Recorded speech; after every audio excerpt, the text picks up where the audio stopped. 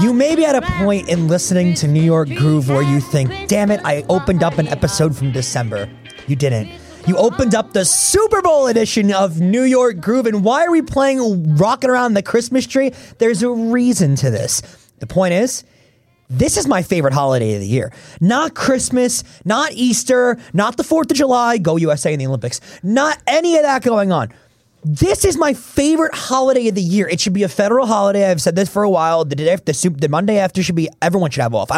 Police officers, military, everybody should have off the day after the Super Bowl. It is the greatest holiday of the year. It's the best day of the year. I like this day more than my birthday. Honestly, more than my family's birthday, more than my birthday, more than loved ones' birthday. This is the most important day of the year for me. Vince, am I going over the top or no? No, the Super Bowl is absolutely amazing. It's amazing. I mean, the energy behind the Super Bowl, the gambling, the food, it's amazing. It's the perfect day. It's filled with beer, fat food, gambling, football. What could be better?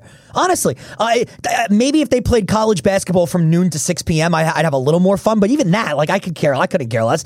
You have the biggest, best football game. And people complain the Super Bowl lasts too long because it goes 4 or 5 hours because of the halftime show and the commercials and yada yada. They could play this game for 12 hours. I'd have no issue with it. It's football, man. There's only one sad part of the Super Bowl. And you know when you're a little kid and you look forward to Christmas for so long, and then Christmas finally gets there, and then towards 6 p.m. and then at night you're like, oh damn, now I gotta wait on the 365 for Christmas. That's how I feel when the fourth quarter starts. I'm like, oh wait, no football till September. I'm gonna have to gamble on badminton until what am I gonna do? Those are great bets though. Those badminton Hey, there's a lot of value in badminton bets. Two things to get into. Also, we will ask Vince. We will do a deep dive on psychologist Vince Quinn on whether or not I am a psychopath, because the answer is yes. There is very high potential on this week. But first, Vince, just breaking before we got into the show.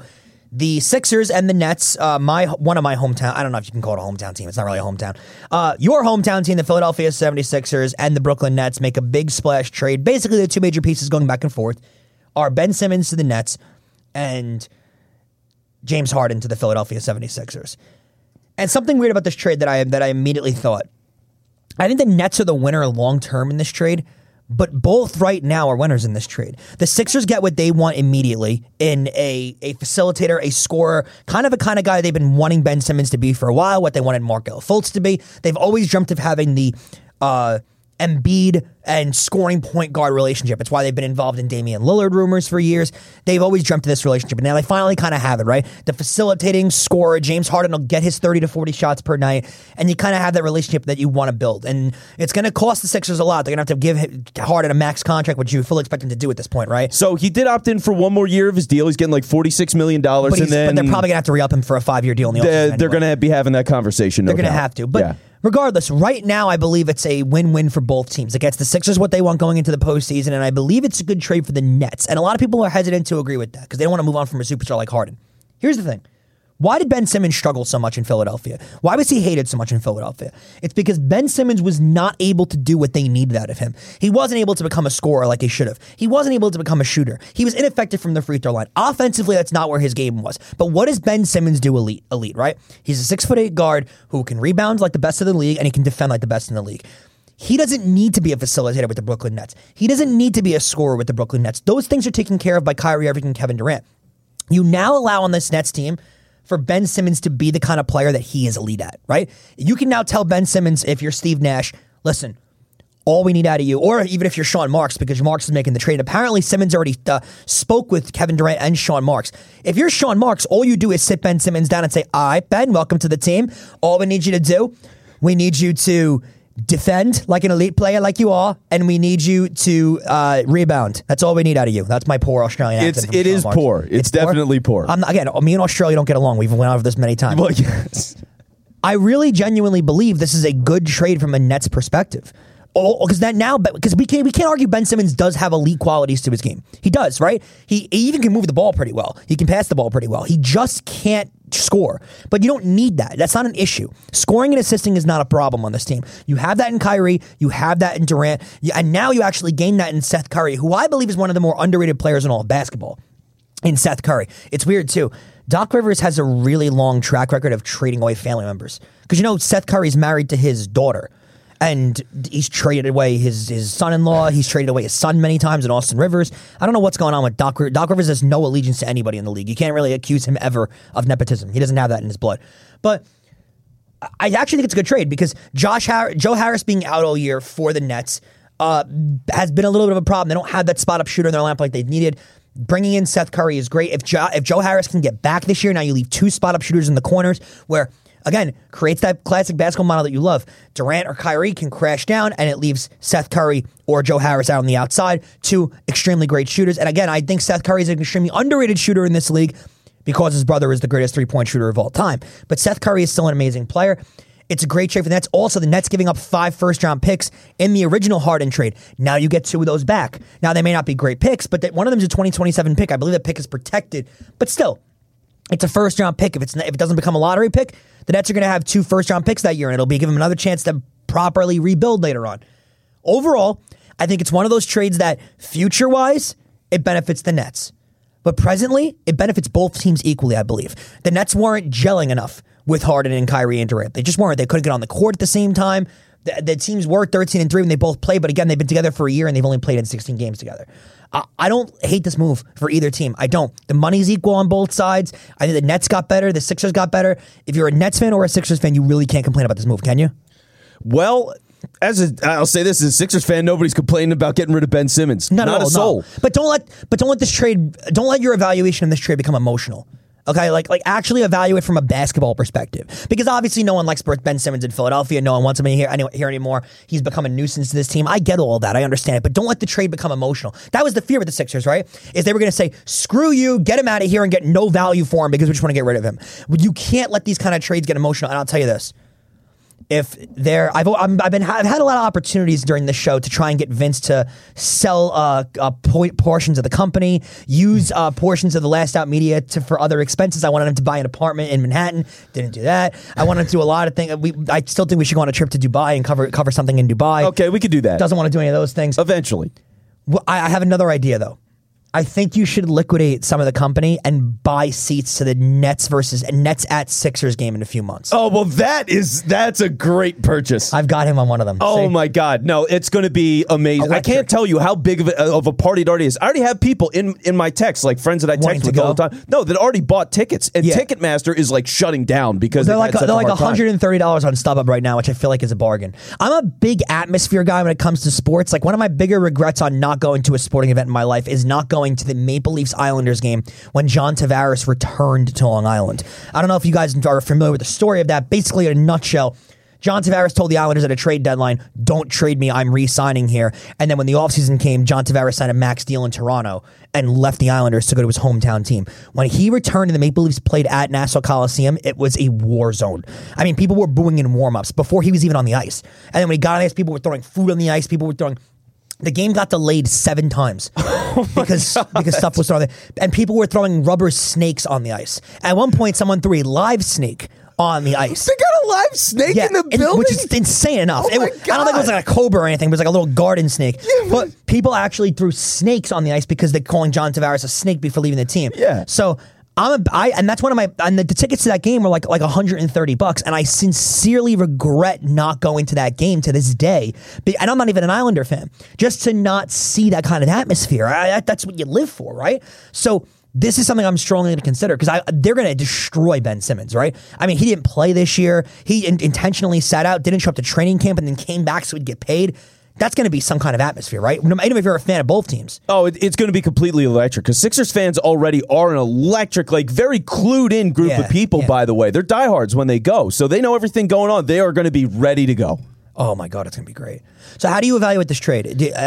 From a Sixers perspective, do you think it obviously helps you in the short term, but in the long term, does it concern you a little bit as a Sixers fan? No, not even a little bit, because think about this. You get James Harden, right? But the pieces that the Sixers were worried about were Tyrese Maxey and Matisse Thybulle. So the fact that you didn't give up Maxey is impressive to me because mock trade that I saw out there involved Maxey in it. A lot of Nets fans were saying that's a guy that you have to come out of this with. Yeah. The fact that they didn't get him is a little weird to me. It must have been the draft picks must have been the kicker. It must have been one of those things where Marks said to the Sixers, you give me the draft picks, and then we'll go back away from the Maxey stuff, but we want Maxey. That's got to be what it was, right? Yeah, because, I mean, there were conversations in Philly about whether or not Maxey is untouchable. Like, that's how much, which is extreme, but that's how much people really like the guy. Because, one, he is a really likable guy. Two, he's grown so much now that he's an expanded role with Simmons off the floor. And when you're thinking about making a move like this, you do want to have some balance of not giving up everything. So to keep a guy in your starting lineup, young, likable, all that stuff, you didn't lose that much. I think the Seth Curry loss is obviously the biggest loss because you lose a spot-up shooter like that. But I don't think it's a huge... You didn't lose that much to get Harden in this.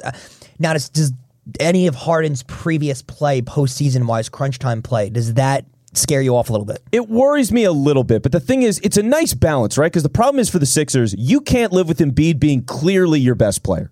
Yeah. You need to have somebody that's close, and you need somebody that can shoot the basketball late in the game. He still is your best player. He is, but he gets tired. Mm-hmm. Like, he's too big, and he plays with too much energy, offense and defense, to carry the load late in the game. Like, every playoff series every year, that guy just gets tired. And it's not his fault at this point. He is really well conditioned for his body, which took forever. Mm-hmm. But it's just when you bring in a guy like Harden where you can go late in the game, all right, James, do your thing, go to the line, hit threes, all that kind of stuff. Embiid can do that, but you don't need him to do it. So they needed the trade. But from the Nets side, when you're thinking about what this is going to do for them, complimentary piece. It's just how willing is Simmons to not be a star, because he's not a star anymore when he's going to this kind of role, right? You're a very complimentary. But that might be best for him. Yes, that might be best for him. He is a superstar role player. Yes, that's who he needs to be. But that's all the Nets needed. That's why it's a benefit. That's why the trade can work out for the Nets also, because that's all they needed on their team. They don't need a superstar. They don't need an impact player. They just need a guy that's going to quietly be a really solid player in their lineup. And they got that. If he comes back at full strength, that's what they have, right? So I still believe the Nets are the favorite in the East.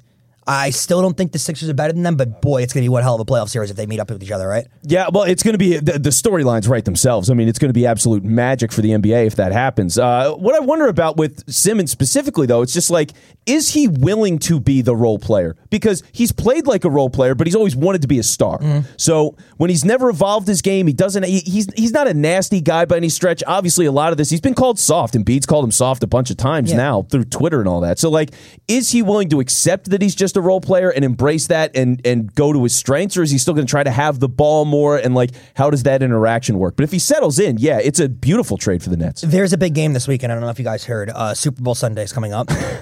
I want to break the game down with Vince. At the end of this, we will have an interview with Ariel Epstein, the prop queen out of Yahoo Sportsbook. Very fun interview. We'll also have that posted on YouTube where you can check it out. Vince, I don't know about you. When I handicap this game, I try to be the contrarian a lot of times. I kind of want to be that way when it comes to gambling. The sportsbooks are smart, right? They know where people are going to lean, where the public's going to lean. They make money by the public losing on money, obviously. And more often than not, the public does lose. A lot of the public is on the Bengals here. You've seen the line fluctuate a lot. You've seen it move up, move down. A lot of the public is on the Bengals, and a lot of the sharps are on the Rams, which is something you don't generally see with a favorite and an underdog. A lot of times the public is all over the favorite because they obviously see the favorite, and the underdog is the one that's a little more of the sharp bet, if you would say. Weirdly enough, this is the first Super Bowl I can ever remember where the sharp bet is the favorite and the underdog is the storyline everyone loves. I think that's the problem with the public and the problem with sports betting being legalized in a lot of the country. People love a cute storyline. And that's what the Cincinnati Bengals are.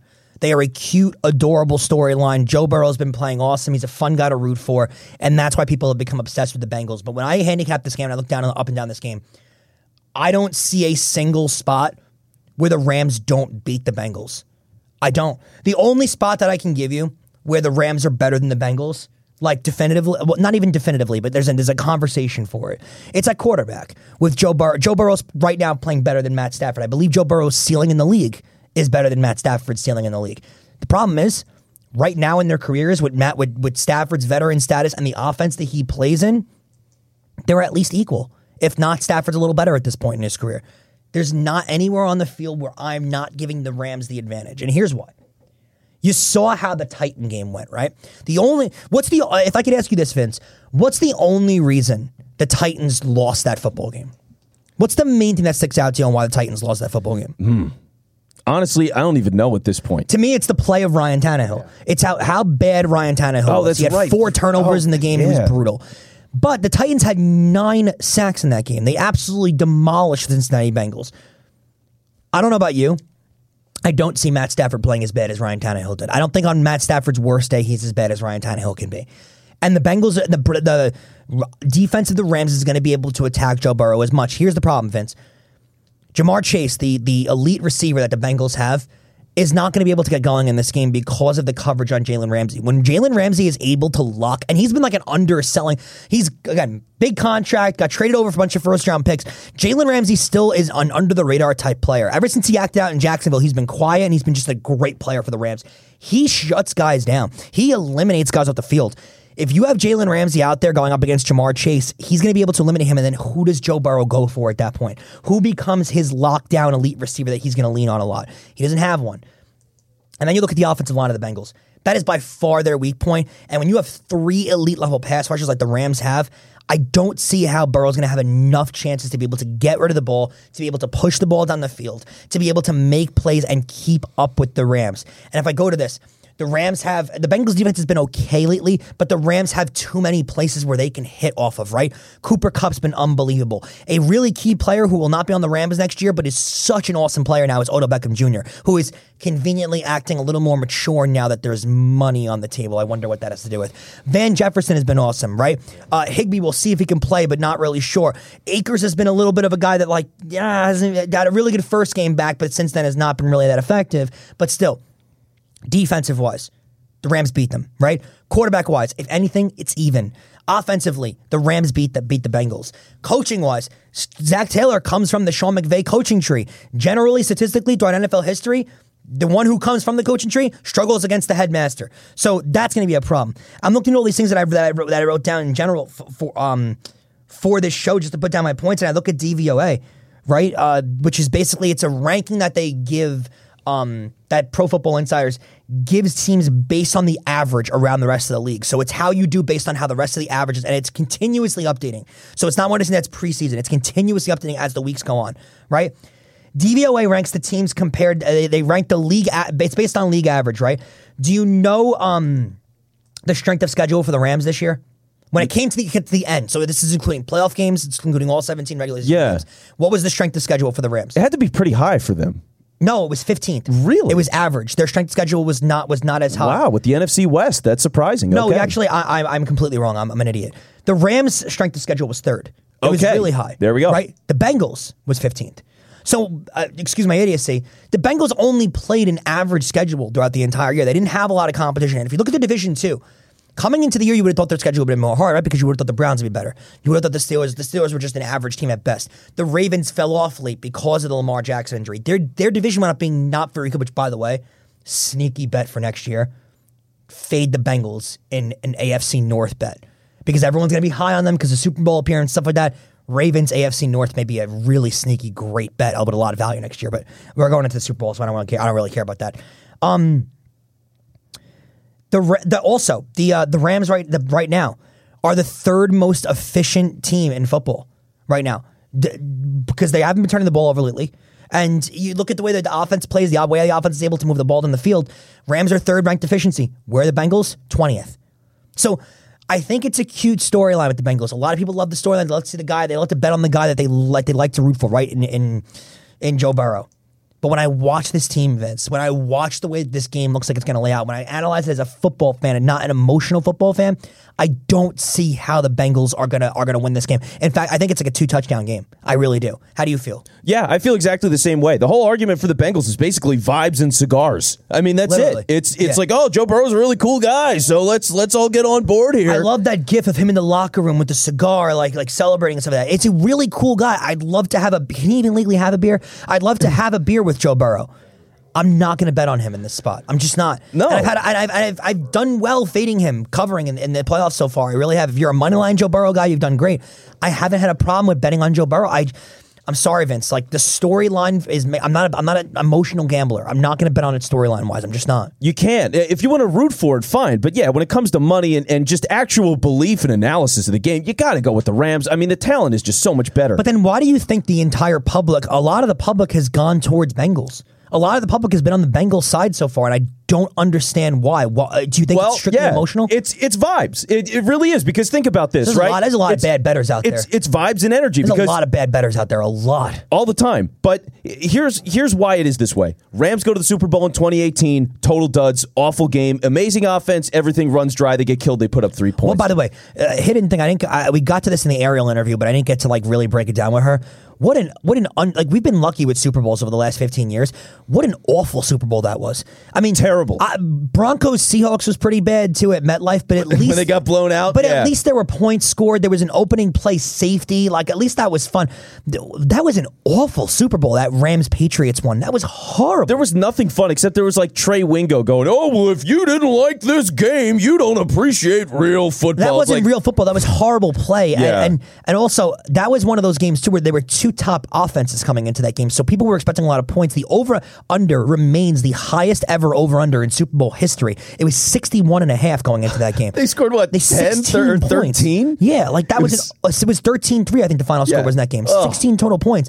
That was an awful football game. Everyone knew it too. Yeah. Everyone. Casual, diehard, everybody knew that game was terrible. And yet people loved that game. Like, really? Well, because diehard football guys like to stand on their high horse and be like, "Oh, it was great. A defensive, hard-nosed, 1950s tobacco in the lip football." I hated that game. Well, yeah, but that's the same Joe Burrow argument, because for him, but it's a youthful thing rather than an old thing. It's, he's got all this energy and the cigars and the great college season, and it's him and Jamar Chase and the college vibes there. So everybody wants to see that. Everybody always likes new shit. You know what I mean? Yeah. It's always about what's the new thing that we can get excited about. So the Rams have been around for a while. They've gone all in before. Didn't win the Super Bowl before. So with all the time in between where they failed from when they started in 2018 and had that run, or really 2017, and all the times they've failed since, everybody's tired of them. Nobody believes in them. But you look at it, and this is a different team. I mean, the talent is it's the best they've ever had. How big is this for the legacy of McVay? Is it that big, or do you think he'll get to more and he'll have time to redeem himself? He's going to get to more, but it's the status around him. I think on some level, the fact that so many people got hired because they knew him, he's already become a running joke on some level. Yeah. It's going to get a lot worse if they lose this game. There's no question. It's a big legacy game for 2 people, though, for specifically, I believe. Matt Stafford. Oh, yes. There's a debate out. I think he's a shoo-in Hall of Famer right now. I think if he retired tomorrow, well, I hope he doesn't, but my Rams future bets would really take a struggle there. If he retired tomorrow, he's a definite surefire Hall of Famer, in my opinion, but there still isn't a consensus debate out there on whether or not he's a Hall of Famer. If he wins this game, he's a lock for the Hall of Fame. Oh, it goes way up his stock. Yeah, his odds go way up. Now, Joe Burrow, here's the thing. If Joe Burrow wins this game, now in year 2, he's halfway there to being a Hall of Famer. If you win 2 Super Bowls, you're a Hall of Famer. That's just how it works in the NFL. If he wins this game on Sunday, he's halfway there already. So it is a big legacy game for both guys, but I do believe Joe Burrow is one of those guys that'll be back. Yeah, he's going to have plenty of time when they build like a really solidly built team around him, which they haven't done. They have a ton of cap space that like their offseason is going to have to be dedicated solely towards rebuilding this offensive line. And people are going to want to play there. You have to figure if the money's just about even. Cincinnati before lost that argument every single time. Yeah. Now people are going to go, oh yeah, I'm going to play with this team. I want to see where they go. It's interesting because Cincinnati is definitely not a destination, and that division is going to be tough. You got to think the Steelers will figure things out. The Browns are still really talented, and the Ravens are really talented.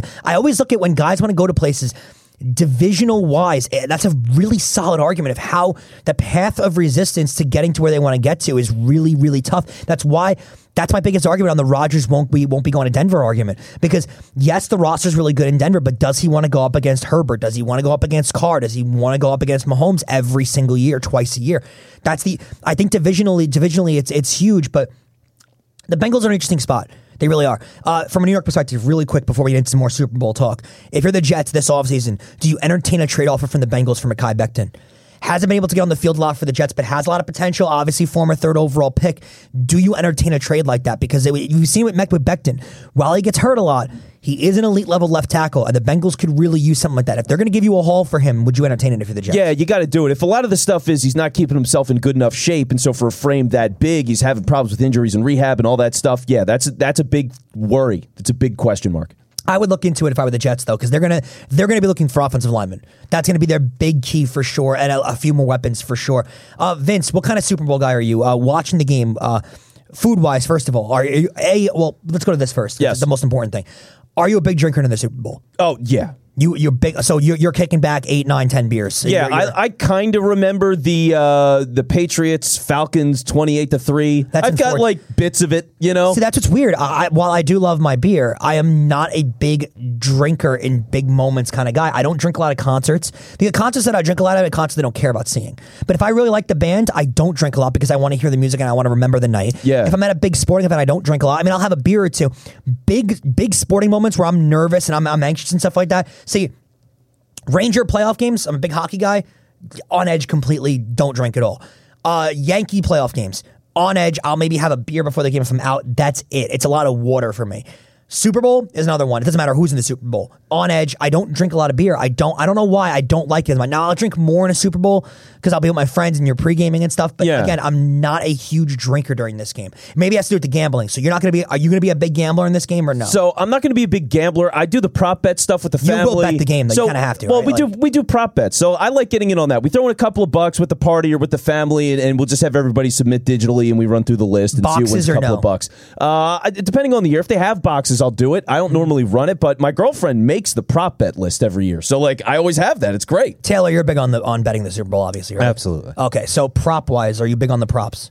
Yeah, if I see anything that has But you're good looking for value wise, right? You're not Yes. just placing a bull crap bet, right? Yeah. So I look at both. I like the fun bets too, but I do look for value in more of the bets that I'm placing a heavier amount of money on.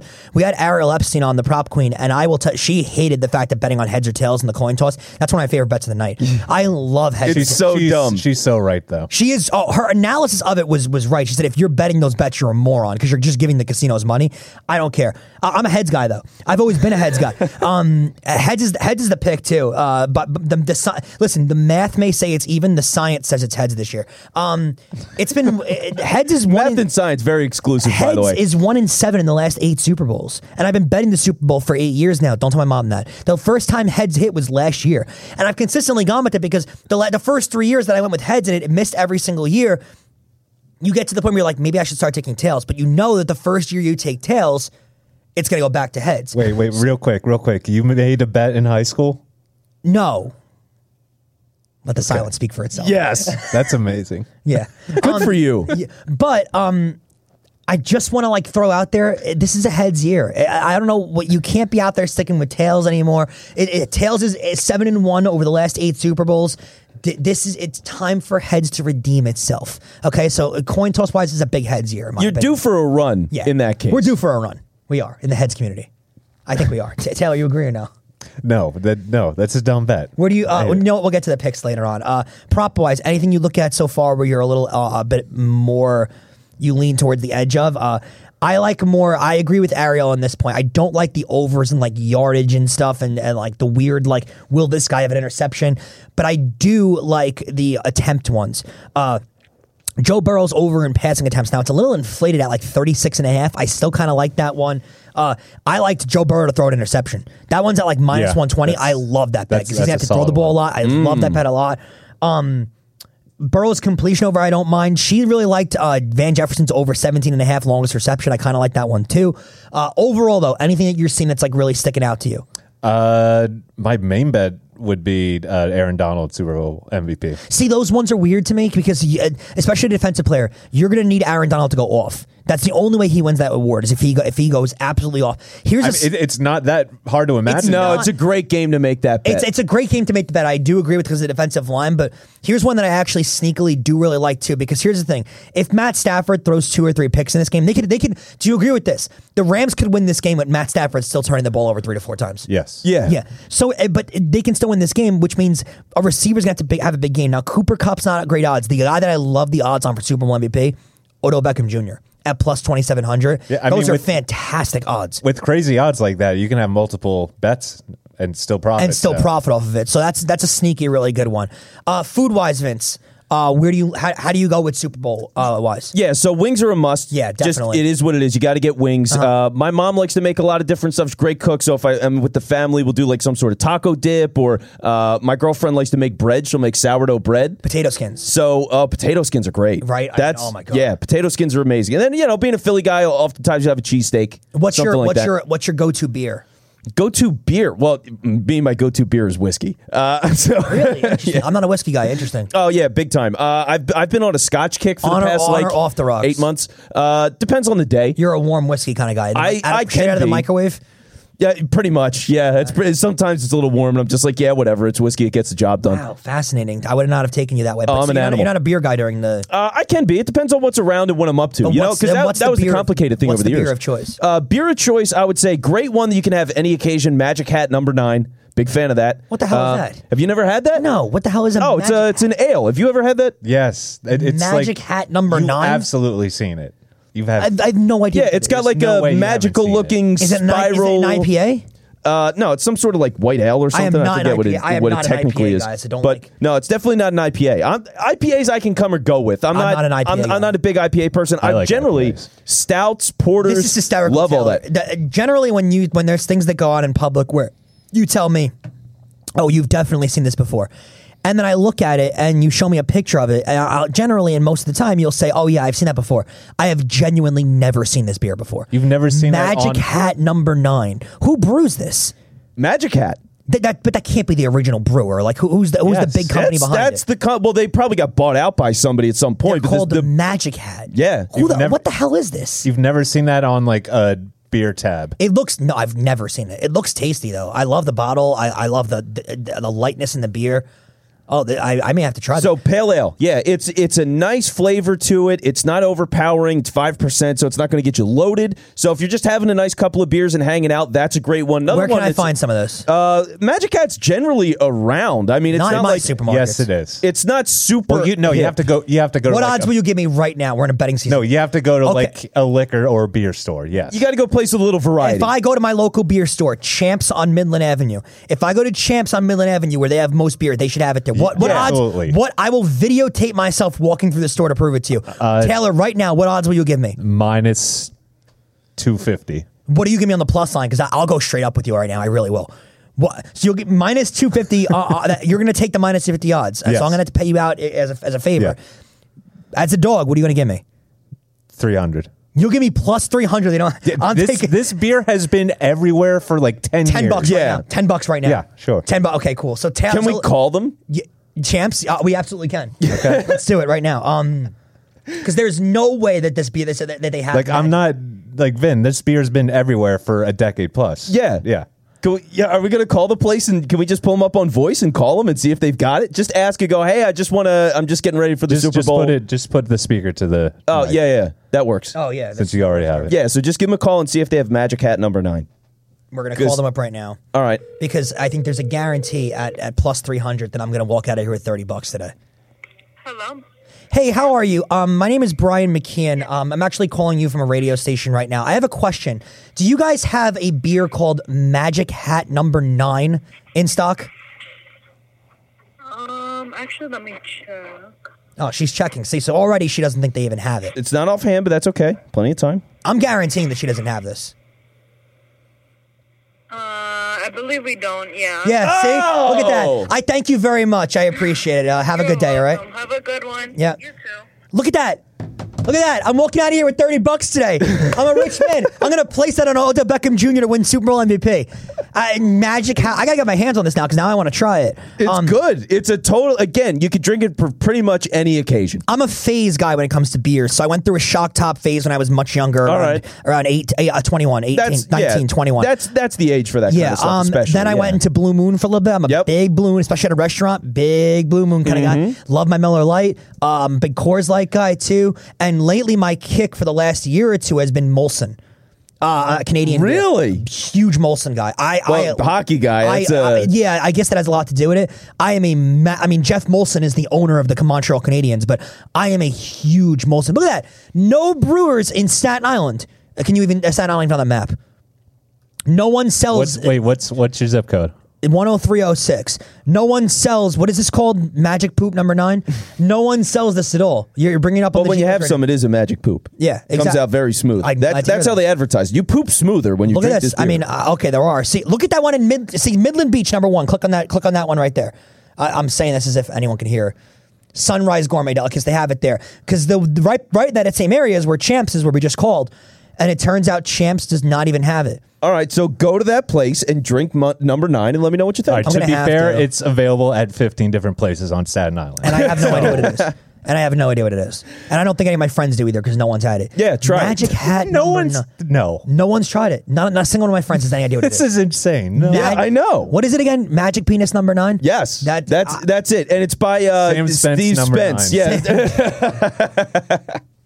Yeah, Vince, when you watch this game, commercials, are they important to you when you see them? I give commercials a full opportunity early every year. And then you give up usually. If they're not any good, then I'll phase out. But if I'm getting enough good ones here and there, then I'll stick around and I'll watch the commercials. Sometimes you get some good gems. I'll agree with you on that. Halftime show. That a must for you or no? I give that time too. I like the halftime show. Lady Gaga a couple of years ago, amazing. Am I a psychopath? I don't. My friend thinks I'm a psychopath. I don't He's eat right. during the Super Bowl. You don't eat. No, I eat. Really? I eat before the game. Un-American of you. No. Hold on, slow down. I am as much of an American as George Washington. Well, it sure doesn't sound like it. No, it doesn't. I enjoy eating all the junk food possible prior to the game. I don't like eating during the game. Why not? Because I'm so dialed in and so focused. I don't have time to look down at my plate. No, Mom, no nachos. Yeah, no. It's 3rd and 5. I don't have time for What it. if somebody slowly feeds you and you just See, that's the thing. Here we go. We've gone over this many times in the course of this show. The odds, I think the same odds Taylor gave me are going up more and more day by day on if I get married or not. Because we're going to have to find a gem of a woman to be able to deal with this. Wait, can I hedge my bets onto that now? Yeah, you can. Yeah, okay, cool. The odds of finding a woman that's going to be able to shovel pulled pork down my gullet during a Super Bowl, very hard to find that person. I don't know if she exists. I really don't. She's going to be pushing your jaw up to chew. It's going to be really Here's the thing, sad. I can't not focus on the game. I can't. Commercials, game, very important to me. My seconds or during halftime. So from 4 to 6:35, I'm shoveling food down my gullet and beer. From 6:35 to 8, first half, it's all Super Bowl. Halftime, I will get up. I will grab some more food. I will generally eat during the halftime performance because I don't really care what happens during that. And then third quarter, we're right back to dialing in on the game. Generally, I leave the Super Bowl event. I leave the Super Bowl event feeling a little hungry.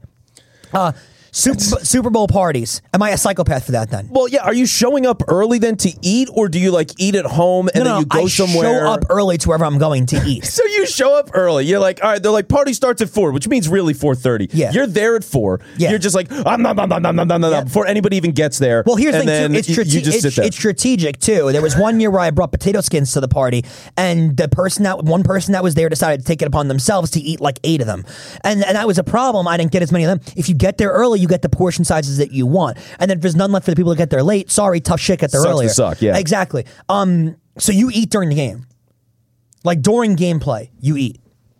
Everyone eats. Okay. Who does? You are the lone exception to this rule. Everybody in the world is eating. Okay. There's probably a player on the sideline shoveling nachos. Oh, somebody's doing it. Interesting. Would you watch a Super Bowl at a bar in public?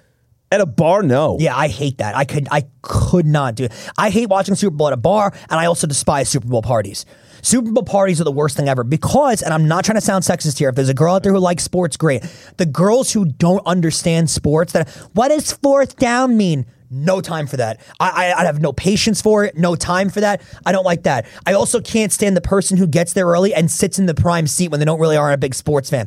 Those seats are reserved for big sports fans. I don't want to have to stand during the game unless I'm standing naturally because I'm a lunatic, or I don't like to have to sit in front of the television at a bad angle. I don't like to have a bad angle watching the game. Okay? I want primo seat. Listen, I dedicate my entire year and hundreds of dollars on gambling this sport yearly and analyzing this sport yearly. I deserve a prime seat for the most important game of the year. Am I wrong? Well, clearly you should go to the casino sports book and be like, listen, I'm a valued customer here. I deserve your finest. I am. And listen, I don't like getting to a Super Bowl party and seeing the guy that's there that doesn't really like the guy that's really social. Everyone hates this guy, at least in my group. The guy who's really social and likes to be at events, but doesn't really like football. He'll sit there and watch it, but he's more about socializing that day. And you get there and he's sitting in the prime seat of the couch. No, get the fuck up. I'm not having that guy sit down in my seat. You can watch the game from the dining room from a bad angle because you haven't invested your time this year. I've invested 12 hours every Sunday. I am unreachable. Okay. You can't find me on the phone. You can't text me. You can't get in contact with me. My mom has said to me for years, if you get a job one day where they require you to work on Sundays, right? And Super Bowl Sunday, you're working, and they only give you 9 vacation days a year. What's the answer? And I tell my mom every single time, the answer is I have 8 vacation days that year. Super Bowl is a vacation day that I will take. I don't care what I do for a living. If I'm a heart surgeon and someone needs emergency heart surgery, sorry, it's Super Bowl 60. I have no op. There's no op. Super Bowl is the most important day of the year to me. More important than my birthday. More important than the year I get married. It's the most important day of the year for me. Well, if you can do color commentary during the game. That's a major problem. I'm not really into that career-wise. I'm not really a play-by-play guy or a color guy. I think I'd be decent at it, but I'm not big on that, so it wouldn't really be a problem for me. I'll tell you this: if Last Out Media offered me millions of dollars to do a live podcast during the game, I'd politely decline. Oh, well, in that case, I guess I'll hold on to that offer. Yeah, I would decline. Maybe next year. I have no desire to do any of that stuff. I want to be like, I would watch the Super Bowl with you, Vince, because you're a football fan. I wouldn't have a problem with it. But I wouldn't want to go to a Super Bowl party with you. I just don't like. I don't want to be approached by people. I don't want to be. I don't want to be asked questions during the party. You know what I mean? Also, I don't want to be around people that I'm not familiar with. Right? So we have Ariel Epstein on. Ariel Epstein, she's going to a bar for the first time to the game. She's a little worried about going to a bar for the first time. Right? If she would have invited me to the bar to watch the game, I'd say no. Not enough people know me there, and I act like a complete lunatic during these games. I don't want to be the guy that jumps up and screams, and people are like, we need to call an ambulance for this guy. I don't want to be that guy. So clearly, Vince, do you think it'd be fun to watch a Super Bowl with me? I would actually, just to watch you watching the Super Bowl would be fun. See, I would enjoy that. There's clips that my sister has on her phone of me reacting to sporting events that are very damaging. That she's gonna want, that she says she saves to show like my future children. Can she show us? No, but here's there are Ranger goals. We'll work on it, Taylor. Ranger we'll goals where I'm jumping up and down like screaming. Plays that happen in a sporting event where it's not even my team involved. A bad call is made. I mean, the things that I will jump up and say and the way I will explain it and walk through the house, I'm basically talking to the dog about why the ref called an offside there, how you can't make that call on that spot. It's a major problem for me. Is it as bad as that one Steelers guy a couple of years ago that was going to yell, "I'm going to kill myself"? Maybe just that equally. I'll tell you what, I have yet to do this in my life yet, but there is a very high possibility that at some point I break a television. Like very high. Are you a thrower?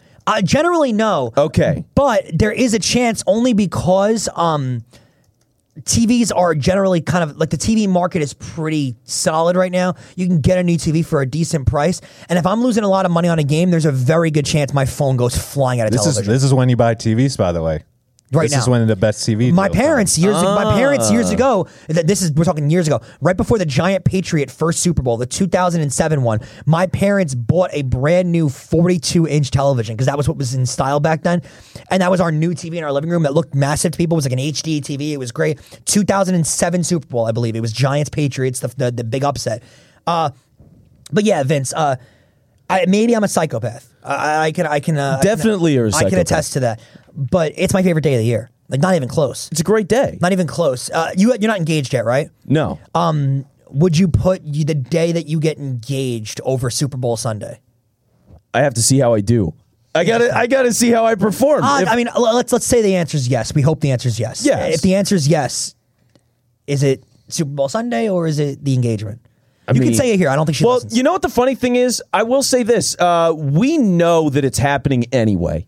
You know what I mean? Like, we've already had conversations about it. So the execution, I got to figure that out. The execution. But we know it's going to happen. Wedding day, what's more important? Wedding day is easy. Okay, so... That's easy. That's a party for me. Eagles Super Bowl. That's easy. It's wedding day. No way. Wedding day. You're wrong here. Eagles Super Bowl over a wedding? Yeah, that's me. Taylor, I did that. I did that. Taylor, your wedding or Eagles Super Bowl? It almost doesn't matter what my answer is because my girlfriend currently knows that I would rather do a sporting event than any relationship related. He gets it. This guy understands. He understands. You don't get it. I know what Vince. she's thinking. That's the difference. Vince, you don't understand. No, I understand. Taylor gets it. The Super Bowl is more important than your future wedding. More important than your engagement. More. See, I'm one of those guys, like, you don't get engaged at someone's wedding, right? You can't be that disrespectful, right? No. You don't propose to a girl on her birthday. No one likes that. You don't propose to a girl on Christmas. No one likes that. You don't propose to a girl on Super Bowl Sunday. Well, you don't do that either. No.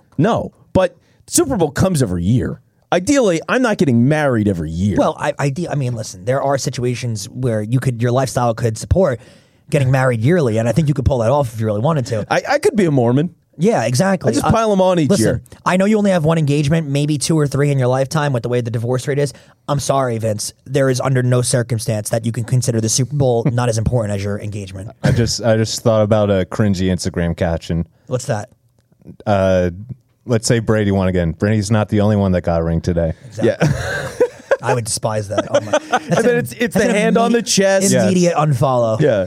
It's a hand on the chest from the girl, and the Hard guy's eyes. eating nachos. Yeah. Like it's an ugly scene. I'm at the age where I think my family knows that a big test for a relationship with me is having her watch a sporting event with me. Yeah. Specifically the Super Bowl, because she's going to find out how much of a disgusting eater I can be, how much of a gambler I can be, but that's the problem. I'm a pretty decent guy when it comes to dating. Like, I will not ever flip out on someone like I will on a game. I will say much worse things to a referee on a television who can't hear me than I will ever say to my girlfriend. Yeah. Ever. I'm not like that hot tempered of a guy when it comes to situations like that in life. It's really only sports that really make me flip out.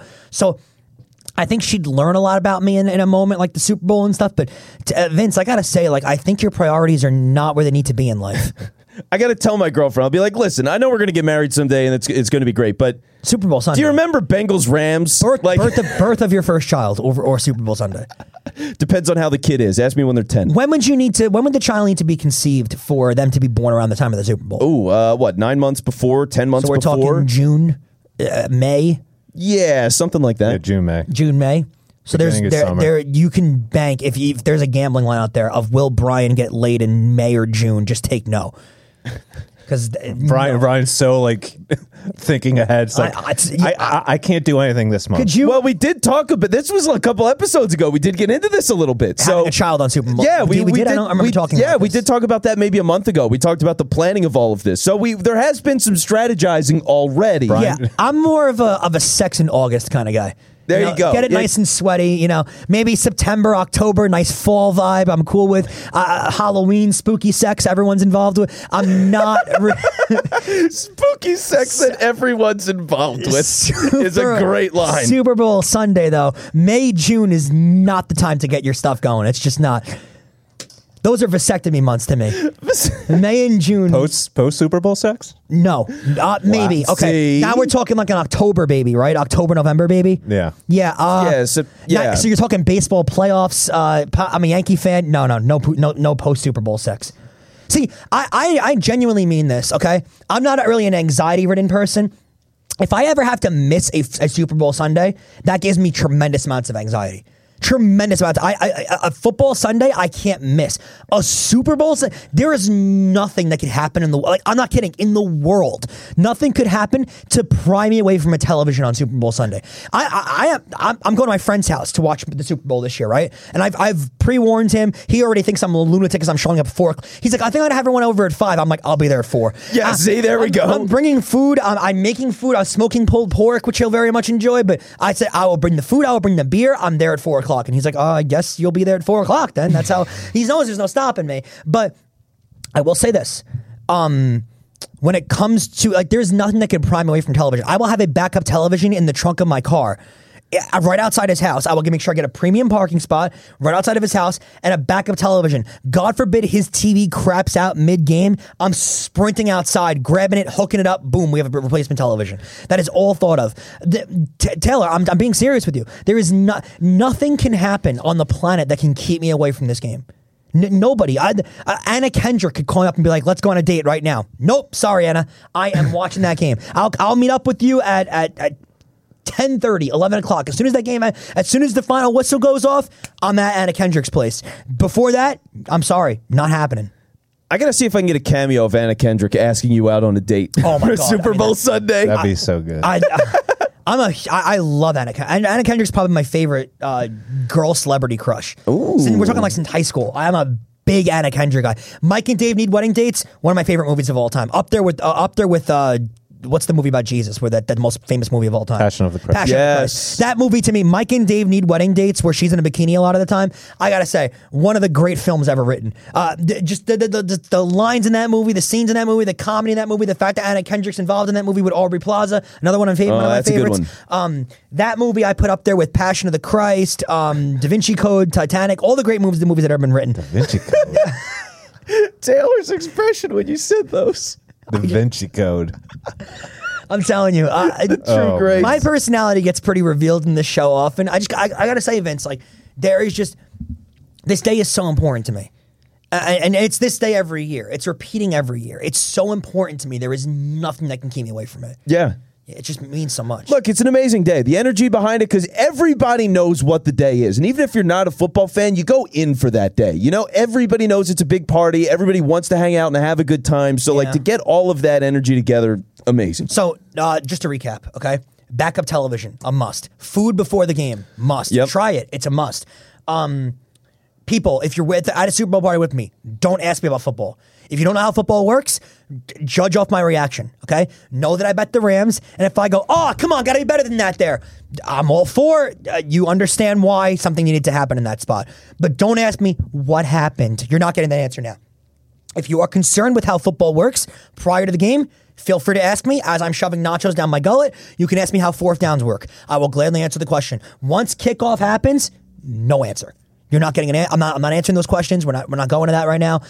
Super Bowl parties are a no. Bars for Super Bowl, no. Controlled environment is a must for the Super Bowl. How much you're gambling will definitely change the viewpoint on the game. If you hit on also another thing, Taylor. I don't know if you agree with this. I think you will though. Nobody cares about your box numbers. Nobody cares. Oh, God, okay? get out when of you here. It's like the same thing as a fantasy football team. When you walk into a Super Bowl party, don't be the guy that walks up to me and says, I got 7 and 4 for this spot. You like those? I don't care, okay? If it hits, it hits. If it doesn't hit, it doesn't hit. If it hits, congratulations. Take that money, go to Atlantic City. I don't care that you have 7 and 4 or 7 and 3 or 9 and 0, okay? I don't. There's a lot of years where you think crazy numbers are awful numbers to have and they wind up being great numbers. I don't care. It's a complete game of odds. No, am I wrong, Taylor? No. Taylor, Vince, am I wrong? Nobody cares about your box. It's numbers. just a casual better. Yeah. If you even want to call it that. And I like placing the boxes. I will bet the boxes. I honestly will. I don't care though. Like I don't care what your number is. There's nothing behind it. No. It's just arbitrary. And people just want to tell you because they want to root for something for themselves. If you only bet the boxes, you're a loser. Okay, bet on the game. Even if it's a $10 small like line bet on the game, Rams -4, that's the bet. I don't care what it is. I bet the over. Bet on someone to win Super Bowl MVP. Dive into gambling a little more. Help the city of Las Vegas grow. I'm all for that. Any other musts for the Super Bowl, Vince? Do's or don'ts? You covered so much ground. For you, I would say generator. With the level of not a bad point. Not a bad point. Yes. I gotta consider that. See, we gotta get you a generator at some point. I actually looked into generators not that long ago. What's a good one go for? You could get an electric generator that you can plug in, and I feel What's like the point of that? Well, if the power goes out, charge. It's to charge beforehand. Yeah. I'm thinking if the power goes out, then what's the point? Well, part of it is portability. If you're doing stuff like outdoors and you want to have a generator, you can have that, and then you can recharge it, which is pretty sick. So you can get stuff like that, and I feel like they're like $200 or something. They're not that much. Yeah, that might be a decent idea. Certain generators like that are pretty cheap. But otherwise, I mean, yeah, you just want to make sure everything's good food wise, everything's properly cooked beforehand. Wings you're not making everything day of. Wings usually a must. I'd actually avoid pizza. Pizzerias take longer to make the pizza, therefore the quality of pizza is not going to be as good, and everybody can stuff pizza down their throat. So unless you have a massive amount of pies, pizza's not a good idea. Wings are a must. Potato skins, I think for me over the years have grown into the category of must. Potato skins are a must. Great food. I mean, it's as American as any other food possible, right? You have cheese, potatoes, carbs, bacon. I mean, there is not much more of an American quality of food than there is there, right?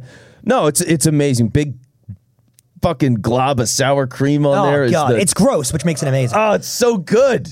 Beer, must for the Super Bowl. Any other foods that you consider a must besides wings and potato skins? Any other foods outside Mozzarella of that? sticks can go into that category. Mozzarella sticks a lot of times suck. Yeah, I agree with you. Chips and dip. Chips and dip are a must usually. Chips and dip. Usually you get like some pretzels that you can, you know what I mean? I don't eat them all that much, but everybody likes them. How many pounds should someone gain during the Super Bowl? Oh, at least 3. At least 3, correct? I'd agree with that. Yeah, 3 3 is pounds. definitely a must. Show up time for a party. What time do you leave your house? Say the party is a half hour away. What time are you leaving your house to make sure you're there on time? Yeah, so I'm probably leaving at around 4:45. You're there at 5:15. Okay, good time to At warm least up, we're on the- have a drink or because, two. again, if the game's at 6:35, festivities are around 6. Do not leave your house around 6 to get there at 6:35. You're a loser if you do that. Yeah, you can't miss the kickoff, game. Can't miss coin toss. By the way, heads this year, not a big deal. You have to. Big thing. We're just trying to get you ready. It's a Super Bowl checklist that we're just trying to get you ready for because you have to be ready for this kind of stuff. This is the most important day of the year, people. You can't come up short here. Vince, anything else that you're thinking about Super Bowl wise? Anything else that you need Super Bowl wise? No, you know what? The most comfortable clothes that you have. Sweatpants. Sweatpants are Yes. a must. Don't dress up too I'm much. okay with a football jersey. You can wear one of those. Don't be the guy, by the way, that shows up in the cream orange Buccaneer jersey thinking like you're original and no one cares. Don't wear a jersey of the team. Don't start rooting for a team because you want to see them win because it's nice. If you bet the team and you're rooting for them, I'm all for it. Like I'll be a Rams supporter.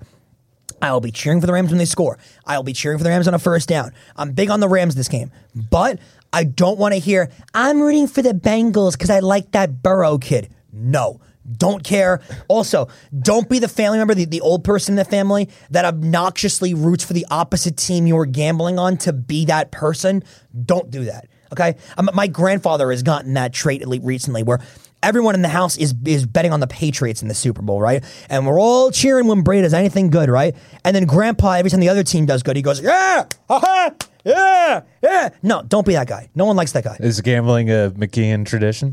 Generally on the mother's side, yeah, my mother's side of the family. My grandmother, my mom's mom, if anybody knows me or has met me in person or watches the video of our show, I have a blackjack tattoo on my forearm. This tattoo is for my grandmother. It's not about my love for blackjack, even though I do love blackjack. My grandmother loves to spend time in casinos. You could leave my grandmother. My grandmother goes on vacation with us every year. If there's a casino, we just drop her off there and leave her there. My grandmother can sit at a slot machine with a cigarette in her hand and a cup of coffee for 12 hours throughout a day. And just put $100 bill in there and just go. Okay. Now she's not a big gambler, a big blackjack player, but she does love cards and gambling like I do, and that's what this tattoo is in reference to. A lot of people think it's in reference to me loving blackjack. It's really not that at all. It has a lot to do with my grandmother. She loves to gamble though. Loves to gamble. My grandfather, my grandmother's father, back in the day in Brooklyn, right? Originally we're talking like 1940s and stuff like that, right? He was a bookmaker, where he like collected bets from people back then in the 1940s and stuff when it was like extremely frowned upon and illegal and stuff like that. My uncles love to gamble. Now they've always done it legally. Yeah. So like I have gotten me into it, have really just I am definitely from my family. You can like I reek of McKeon. You reek of a lot of things, but you know. I do. Now we want to get to picks for the game, so let's get to that. This is a longer episode of New York. I would say so. But you know, it's Super Bowl week. You got to do what you got to do, right? John Jones. Jerry Jones. There we go. Yeah, it's Jerry Jones. I think it's been made pretty obvious throughout these entire podcast. I'm on the Rams. I got the Rams at -3 when it dropped briefly after championship weekend. I feel like a genius because I have it at that. I would take it at -4. Don't go to 4.5. There's lines out there for 4. Take it at 4. Vince, again, everything I explained, I just don't see how the Rams are losing this football game. I don't. They beat the Bengals in every single category. The Bengals are a cute story, but it's a Ram night for me. That's how it's going to go, Vince. Yeah, the talent's better. The matchups work really well for the Rams. They're just the better team. You got to go with it, and -4 is great. Do you have a lean on the over-under? So what is the line for the over-under? 48.5 now. It's been up as 50 as high as possible, as high as it's been. Wow, under. Under? Taylor. If I had to pick under, but I don't really love either The consensus out there has been under. That's why I'm kind of leaning over. Yeah. Taylor, game, how do you lean? Oh yeah, absolutely Rams. Absolutely, right? I think, Yeah. I think, but I'm still confident in it because of the sharp bet has been Rams.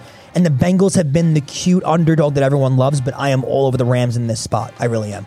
That'll do for our picks. Now let's get to the prop queen from Yahoo Sportsbook, Ariel Epstein.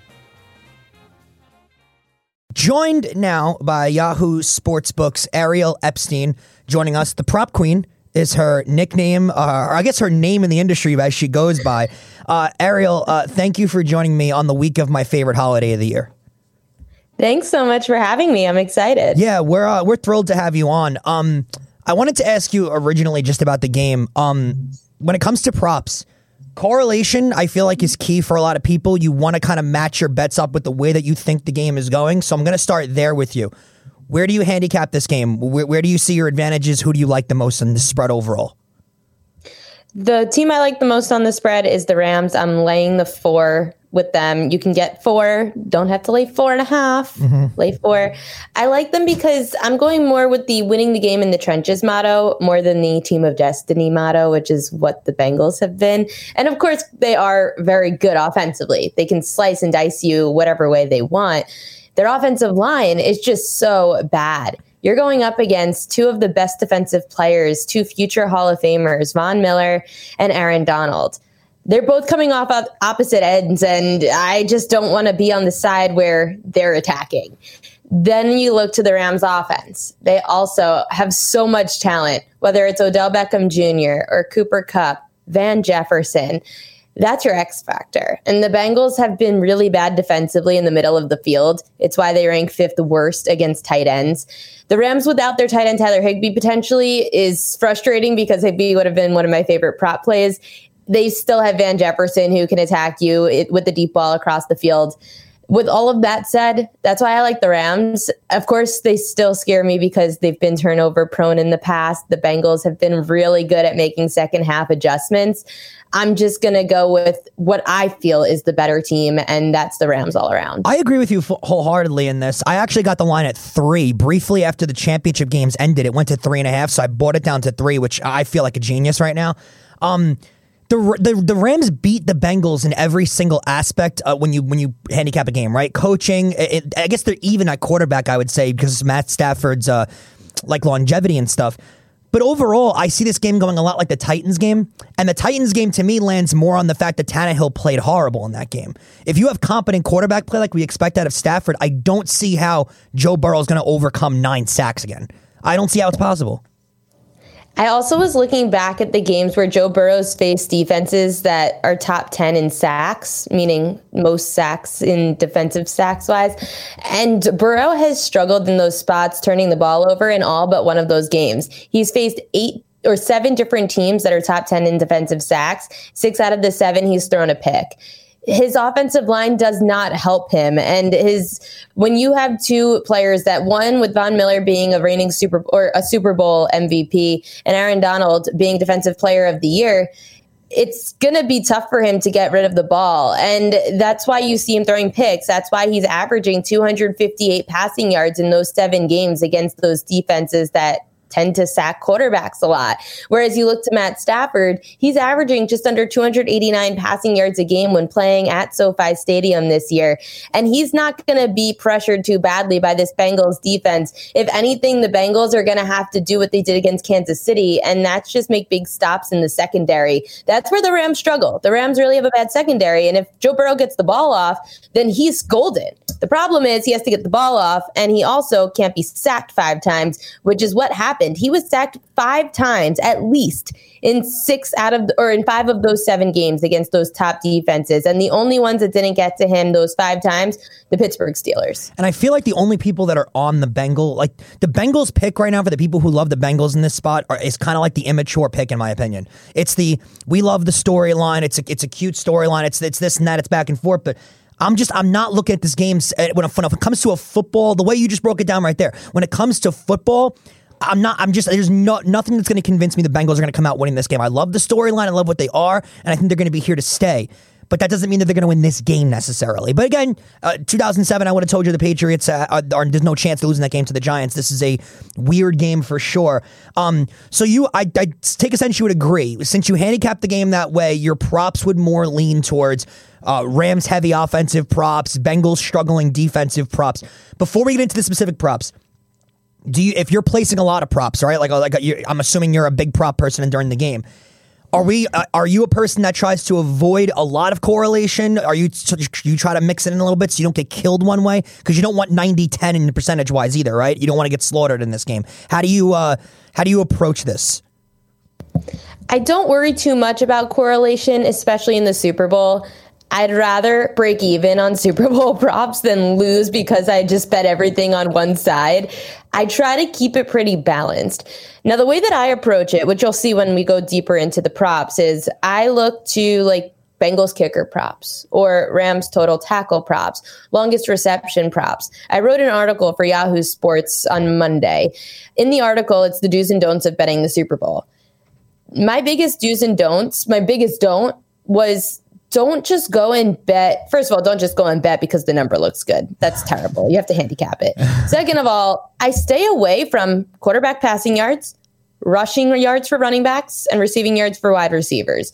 Those are the three main markets that the books know the back of their hand. If I'm going to go bet overs, which is the public side, the unders tend to be more of the sharp side. All the sharps that I know who are really good at betting sports, they tend to bet a lot of unders in the Super Bowl. I'm just not a good unders better. I'm just not. And yes, they call me prop queen, but I've been betting overs the entire time that they've been calling me this, and no one's given me any flack because it wins. I just don't bet overs on mainstream props. If you do, you're probably going to lose because the books are going to be looking at those three main props. Mm-hmm. I look at receiving yards props for tight ends and running backs. Two positions that no one really looks at receiving yards props for. When I look at quarterback props, I look at pass attempts. As long as the intent is there to throw the ball more, I'd rather look at pass attempts. I look to longest reception because these secondaries are bad. I'm going to rely on Cooper Kupp, Jamar Chase, Justin Jefferson, any of these deep threats. And I know Van Jefferson. I'm just saying deep threats in the league. Mm-hmm. Justin Jefferson, I know, is on Minnesota. But I look for these deep threats for longest receptions more than I do for receiving yards, just because when you have a situation like you're going to have this week with Jamar Chase up against one of the best corners in the league, Jalen Ramsey, I'm not going to try to bet against Jalen Ramsey an entire game based on quantity of receptions and receiving yards. I'm just looking for Jamar Chase to get open for one deep catch. That's all I'll need. Interesting. Do you see any value in the MVP bets for Super Bowl MVP? I know majority of the time it's just going to be quarterbacks a lot of the time. You get that rare occasion where someone stands out. One that I personally it might be a square play, so let me know if it is. Odell at plus 2,700. I just feel like the value's too big right there, and there's too much potential for him to go off in this game. But at the same time, I have a hard time not just taking Stafford, but the number's not good enough for me. The only team that I would bet any non-quarterback on would be the Rams. Mm-hmm. There's no way, unless Joe Burrow tears his ACL in the first quarter and throws 3 interceptions before that Joe Burrow doesn't win MVP if the Bengals win the Super Bowl. Absolutely. There's no way. Yeah, absolutely. Then you look to the Rams. You've got a quarterback in Matt Stafford who, he's a favorite for the reason to win the MVP. He still is very turnover prone. If he somehow turns the ball over twice, then you have someone else on this team that can get it. Now, if it's low scoring, maybe it's a defensive player. If it's high scoring, it's going to be most likely the player that scores 2 touchdowns. Mm-hmm. Whether that's Odell Beckham Jr. or Cooper Kupp, it's going to probably be one of those two if it's not Matt Stafford. The only way I see a defensive player winning this game is if it's I know Aaron Donald's the highest liability, one of them for the Super Bowl. He's actually highest liability of all the Rams players for the books. It would have to be really low scoring, and the kickers would have to just have a field day like that 13-3 game the Rams played last time. I don't see that being the case. I don't see that. I see this being an under just because of the way that the total has moved, and I'm not betting the under because I'm not one of those people that likes to bet. Where's the fun in that? There's no fun in that in the Super Bowl, so no thank you. Yeah. This total is trending under, though, which makes me like the kicker props a lot. And if it is one of those games, then yeah, sure, maybe defensively someone comes away with the MVP. But the way that the Bengals have played defense, I mentioned this now for 5 straight weeks because I'm a diehard Ravens fan, hence the Ravens helmet back here. The Ravens had their 3rd string quarterback in. This was the second game where the Bengals destroyed the Ravens because everyone on the Ravens was hurt and out with COVID. Mm-hmm. Their backup quarterback, Tyler Huntley, was out with COVID. The Ravens had about 3 days to practice with their 3rd string quarterback. And he put up 21 points and threw for over 300 passing yards against this Bengals defense. And this was the second half of the season, not the first half. Even though the Bengals defense has been incredible at making second half adjustments, which is how they beat the Chiefs somehow, they still have to now face this Rams offense who has so many weapons. And that's why I'm not so high on the Bengals. And also when you talk about these MVP races, I just don't see this being one of those defensively focused games the way that I did last year, where I liked Devin White to win Super Bowl MVP at 100-1 because you had to stop Patrick Mahomes. And that was the key to winning the Super Bowl in my mind. Unfortunately, his quarterback's name is Tom Brady. Ariel, I haven't seen anywhere yet where you've revealed this pick. So if you're hesitant to be the first to reveal it on here, I do understand. But are you a heads or tails girl at the start of the game? No, it's actually in my do's and don'ts of betting don't the bet the Super coin? Bowl. Do not bet the coin where's toss. the fun in that? You're getting even No. odds. How can you not bet Here's the the coin thing. toss? No, here's the thing. First of all, these legal books are not giving you even odds. Most likely you're laying minus 103. Oh, okay. I'm not sure if they changed it, but most likely you're laying minus 103. You're better off going and taking a side bet with a friend, saying $100 heads or tails, even money. If you're going to lay any juice on a 50-50, you are an idiot. You have to pay, and just for anyone who's new to betting, if it's minus 103, you have to pay $103 to win 100. You could just pay your friend $100 if you lose that coin toss. Where's the fun Don't in get the that, books though? the extra $3. Listen, I'm a big fan of the state of Nevada, okay? I'm just trying to help their economy out a little bit, all right? The extra $3 is Ask not gonna Josh kill me. Allen what he would do. I'm sure it's going to be a great bet for you. Listen, so, and there's a problem too. I've always been a heads guy. I've always been betting heads I've been betting the Super Bowl like 8 years now. Don't tell my mom that. And I've been betting heads, and heads is like 1-7 in the last 8 years now. I've only won 1 year, and it was last year. So it's really bothering me a lot. So I have I'm on a redemption tour, you know? Sunday's a big day for me when it comes to the coin toss. That's where my day starts off. I would rather play rock, paper, scissors. At least you have a 1 out of 3 chance. Okay, when we go to kicker props then, are you on the McPherson side of things or are you on the Matt Gay side of things? Do you like the more points scored prop or do you just like the over-under and just kicks in general for one guy? I like McPherson props more. I did actually bet for both of these kickers to have a field goal of over 35 yards, which was even money, which I liked a lot. Matt Gay just doesn't kick deep field goals, but he has kicked at least a 35-yarder in all of his home games this year. So I do like the play. The thing for longest kick was that it's 47.5 yards, and Gay doesn't really kick that far. It's McPherson that would have to do that. Just telling you for the heads up, you have to be willing to know that McPherson's going to be the one to most likely kick that. The prop that I like, though, is also the over 1.5 field goals on McPherson. He's 12 for 12 in the playoffs this postseason. He's had 3 straight games of this in the playoffs.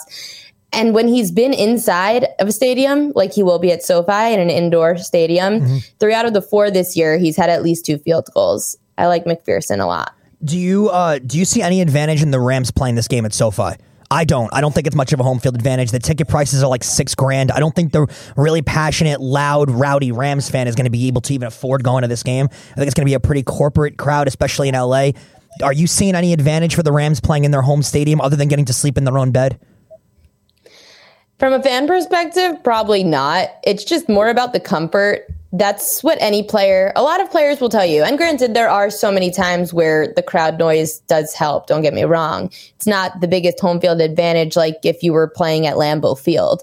Or maybe, I guess people will argue that's not an advantage anymore. So I probably have to get rid of that reference. But it's not like that for the Rams. It is comfort. You're still going to be using your same locker room. Even though the Bengals are the home team in the Super Bowl, the Rams still get to keep their locker room. They're going to have their same routine. It's not, even though the game's so big, for the Rams, when they pull up, it feels like coming home. Whereas for the Bengals showing up, it's like we're at the Super Bowl. I just see it being more of a mental factor than it is about the fan factor. Interesting. For the QB props, one hidden one that I kind of like. That's tell me if you like this or not. I don't think you're going to, but Joe Burrow to throw an interception is minus 130 on FanDuel right now. I kind of do like that because if they're going to be down in this game, they're going to be having to throw the ball, take a little more chances. And I think with the ball hawk like Jalen Ramsey being able to shut down Chase, that there's a better chance of an interception being in this game. Do you like that prop? Is 130 a little too much for you to lay? How do you view that? No, I like it a lot. I mentioned this earlier. There's been the 7 games where Bengals have faced a defense top 10 in sacks, and he's thrown a pick in all but one of them. I really like it because he'll be pressured. He's going to have to force some throws because he's going to be pressured. Like you mentioned, going to target Jamar Chase, Jalen Ramsey right there. If he's pressured, has to throw off his back foot, and Jalen Ramsey catches that underthrown football. It could be him. It could be anybody. I mean, he's going to have to force throws at some point. He's an underdog for a reason. He's got a huge defensive front coming at him from 2 different sides with 2 players that would scare the crap out of me if I was quarterback. I can see him throwing an interception, and minus 130 is definitely not too much for me to lay. For me, I don't like to lay anything over minus 150. That's my threshold for prop betting. Interesting. For the over-unders, you're not going to stay away from yards, which I actually agree with completely. in attempts. They're both kind of high here, 36.5. That is a little bit of juice to let out. The number's not too crazy, but I don't know. I don't know how I'm feeling about 36. They're both at 36.5, I'm seeing. I don't know how I feel about that. I guess I like the Burrow one more than the Stafford one. But either way, Ariel, I'm not ultra confident in how high these numbers are you? I'm not confident in them either. I looked at them a lot. I saw Stafford's drop to 35.5 at one point, and then it came back up to 36.5. If there's one trending down, it's Stafford. I could see it though, because they announced that Darrell Henderson's going to be playing at running back. That means now you have 3 running backs in Los Angeles, and you're a 4-point favorite. You get out to a 2-touchdown lead, which is what I think the line was. I think the prop was for a team to lead by 14.5 at one point in the game. Interesting. If that's the case, and the Rams, who are favored, are up by 2 touchdowns, you've got 3 running backs who can run the football really well. I could see Stafford having, or potentially just to try to avoid turning the ball over, I could see Stafford starting to hand the ball off to someone who's maybe not Cam Akers, because he does not help you with your turnover case. As for Burrow, if he is going to play from behind, he would be the side I'd lean to the over more on for pass attempts. What about the longest pass completion? I'm seeing 39.5. I think that might be a good play on Stafford. Do you? Yeah, you could see that one definitely hitting against this Bengals team. The thing is that the Rams actually allow for, I have to pull it up actually real quick. I did have the stats on the averages for both of these teams and their longest catches allowed. So the Bengals allow an average of 37 yards for a longest catch, and the Rams allow an average of 30. Actually, it's about the same. They're both around 37. It's just the average is 37.2 for the Bengals and 36.9 for the Rams. So they both allow very close to a 40-yard catch per game. The thing is that I always say to people, the biggest way to, the way people don't understand with handicapping these props and why you have to be successful, or how you could be more successful betting them, you can't just bet how much someone's done it recently. You have to bet how much the defenses have allowed recently. If you can get those two to match, then you're solid. Any other QB ones that stick out to you before we get to the receivers? Any other QB ones? No, you hit on it. I like the interceptions. I thought maybe under on Burrow passing yards. I just, again, hate betting unders, and Joe Burrow has absolutely torched bad secondaries. If it wasn't for the Rams being the 4th worst secondary in the league when it comes to betting against or playing against wide receivers, I would have. I'd lean those for Burrow under passing yards, just because of what I mentioned before. His averages, when he's I can give you the averages. The averages are 258 when he is up against defenses top 10 in sacks. And when he's on the road, the average is just under 248 pounds. Ariel, any receiver props you're looking towards here? Any longest reception ones you like? Most receptions? Is that one that you're a little into more? Or straight up touchdown props? What do you lean more towards? My favorite longest reception prop is the over 17.5 yards on the longest reception by Rams wide receiver Van Jefferson. He's gone over this number in 13 of his last 15 games. The only reason that he didn't go over this in the NFC Championship game was because he got hurt in the first half. He came back, played the entire second half. Every single ball that Matt Stafford threw at him was uncatchable. That's why I'm going to bet the over this week. He's my X factor for the Rams deep ball. Ooh, I like that a lot. Touchdown props, do you see any value in those? Because I was looking at the odds. They're not very good at all. I think Cooper Kupp's to score a touchdown is like minus 170 or something on those books. Unless there's like a hidden player here that's like a secret dog, is there anyone that you like, or are you not playing those? I usually don't play them. I do see some value in Odell Beckham Jr. I think he's in that 2-1 range. Otherwise, I would have bet Tyler Higbee. He just hasn't been healthy. Maybe there's a long shot on the second string tight end. I don't typically bet those. I have a few friends that love them, a few people I rely on, and maybe I could use it in a same game parlay. I've been taking advantage more of those anytime touchdown props when doing a same game parlay, one game parlay, whichever book you're using. It's because they give out these promos for those $10 back on a parlay, win or lose. Just I'll throw a little bit on that. I stay away from those profit boosts though. Those are just, to me, that they're they're screaming, everyone take them, and they know those things never hit for some reason. Like the books only put them out there because they know they're not going to hit. You know what I mean? Well, they're always parlays. Yeah. So that's why I'm going to take advantage of a risk-free same game parlay that I could create for myself, as opposed to using the ones that they're essentially trying to throw at me to take. No, thank you. How much you enjoying legal sports betting in New York right now? You seem to be someone that would really like that a lot. Oh, I love it. It makes changed my your life life, so right? much easier. I was betting when I was living at my parents' place throughout COVID. I would drive to New Jersey 20 minutes and place my bets there. Now that I get to just place them in the comfort of my own apartment in New York City, it's so nice. And taking advantage of live lines too is great. I loved that in week 18, I had this, it was the first week of live betting. Well, it was the first week of betting in New York. I said, week 18, the best way to bet is that you knew that the Packers were going to start their starters and then they were going to bench them all by halftime. Go take the line, let the Packers score, let the live line move because they're all generated by a computer. Let the live line move on the Lions to 10, whatever it moved to, and then I grabbed the Lions live then. That's why it's so much fun to be able to go and live bet these things in New York and also be able to go and get a good number when it pops up. You couldn't do that if you had to drive 20 minutes to New Jersey. Exactly. You know, a lot of the offshore books don't have live lines at all. Not that I was ever gambling offshore prior to this anyway. But Ariel, one last thing, Super Bowl watching wise, are you a big Super Bowl party person? Are you a bar at a Super Bowl person? I for one, am not. I don't like Super Bowl parties. I like to be focused, dialed in on the game. My friends call me a psycho because I won't even eat during the Super Bowl. I want to eat like 2 hours prior because during the game I want to be focused on everything that has to do with the game. I may have serious issues, but I don't like bars for a Super Bowl either. I don't want to be around people. I don't want the Super Bowl party. We got people that aren't paying attention to the game. If everyone's going to be there, everyone focus on the game or don't be there at all. How is your viewing Super Bowl experience go?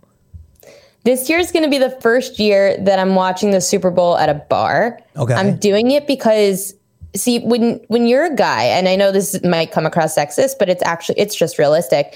When you're a guy, most of your friends are very into the Super Bowl. There's no side chatter aside for what's going on in the game. And I prefer that, as sexist as it may sound.